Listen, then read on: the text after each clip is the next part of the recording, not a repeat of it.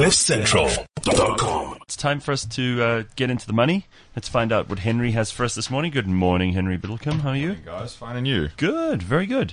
You're looking fresh and full of vigor for a Monday morning. Yeah, well, I just thought I'd ask. 2 months of bad markets and you guys get rid of the coffee machine. I mean, Yeah, we did that on you take purpose. the long-term We view. did that, yeah. Really? Yeah, Henry. Yeah, We've we- spoken about this. That's You know what we did? We decided it was time to what do they call those things? Austerity. For austerity, right? It feels like austerity It's right We're now. just downsizing. Yeah, we decided to get rid of the coffee machine. We will, however, be able to give you really, really really cheap coffee from a tin. This stage, I'll take it. Well. take it. Actually, stop right there. That percolator is punching above its weight right now. You think so? Yes. Okay, we got a little percolator, so that could help. Okay, good. All right, so let's talk about the important stuff. U.S. earnings season.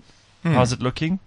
So, we kind of find ourselves at the back end of one of the most significant earnings seasons in history, really, because earnings have grown at a rate that we haven't seen in a number of years.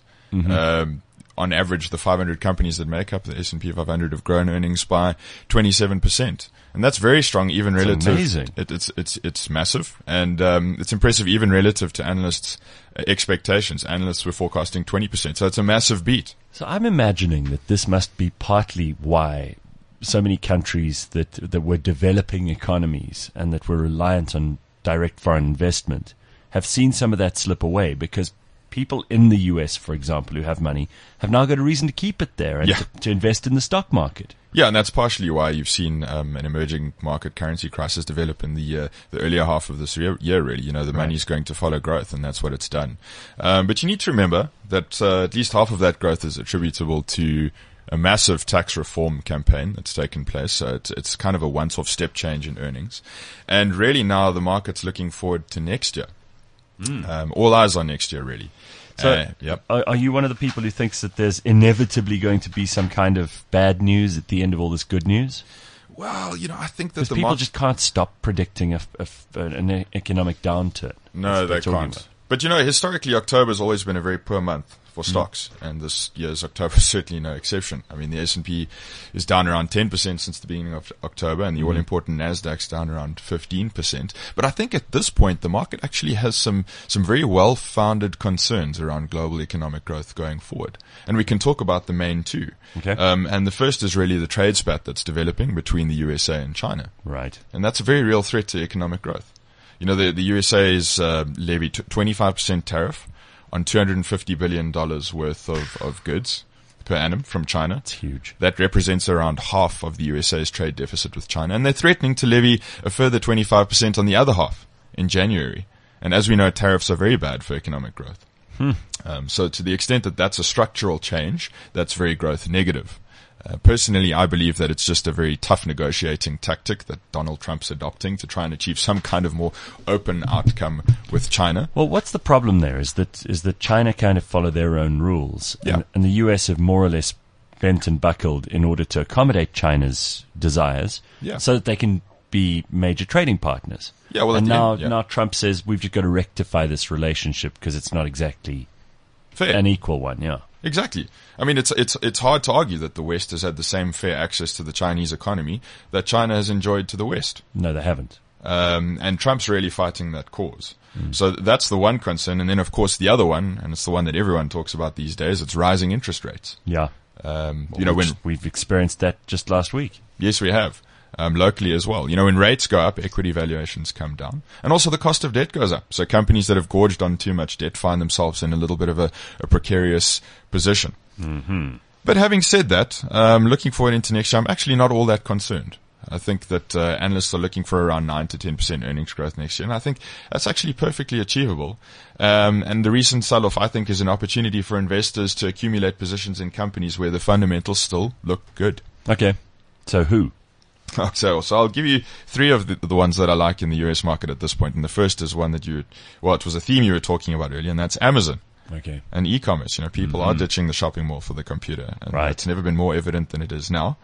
I think that story's changing a little bit. That's a company that's been priced for perfection. I mean, if you've been holding the share, you would have done very, very well over the last couple of years. But it's recently sold off from about $2,000 to $1.5. And that's because it's changing from a revenue growth story to a profit growth story. Right. The market's paying less attention to revenues and more attention to profits. And that makes sense. So how could that be? How could they punish the share price then? I don't understand that. Well, it's quite funny because Amazon have been growing their revenues at 50% per year every year for the last 10 years. So unrealistic expectations. And they've been applying a notional profit margin to those revenues. And now all of a sudden the company's starting to make money, and they're saying, well, hang on a second. Now we need to pay attention to what the absolute level of profit is. So it's not necessarily negative. I think it just creates some short-term volatility. But do I think that this is a share that can quadruple over the next 5 years again? Absolutely. I think it's benefiting from some very powerful secular tailwinds. Global e-commerce penetration is only running at around 20%, so there's huge scope for growth. Right. And I think it's a share that you need to own. Who else? The other one is Microsoft. It's kind of the dorky dad of the tech stocks world. If the FANGs are teenagers going through some kind of awkward transition at this point, Microsoft is the old reliable one. That's a business that's really successfully adapted from a sort of old school buy one big software license every 5 years model to a monthly cloud-based model with no sort of onerous contract. Mm-hmm. And their earnings growth prospects are improving all the time. You're seeing earnings upgrades coming through. And I think it's trading on a very fair valuation of at a forward PE of 20 times. So it's a stock I like. They've stayed relevant for a very long time. Yeah. I mean, they've been through a couple of difficult times. Sure.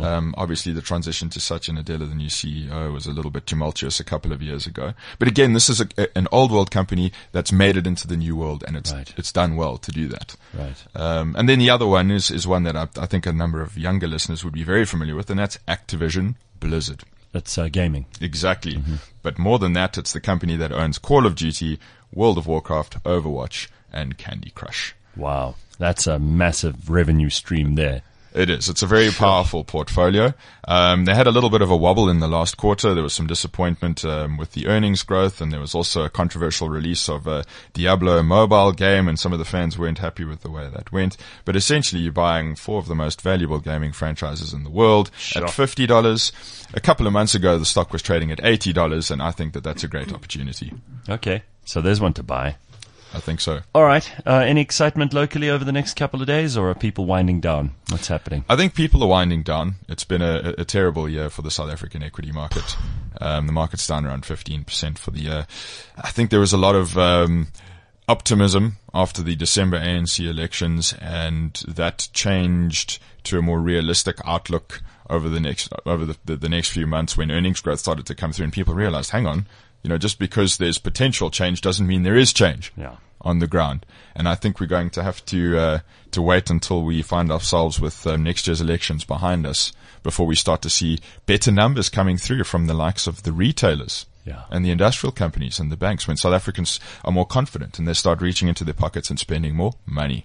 Right. Well, Black Friday, Cyber Monday, let's hope those have some positive results. So please buy another coffee machine. All right. Killing 2 birds with one stone there, we'll Henry. do it. Thank you very much. Henry Biddlecombe, everybody, and we'll catch up with him again soon. And thanks for coming in and holding the fort for Anthea. CliffCentral.com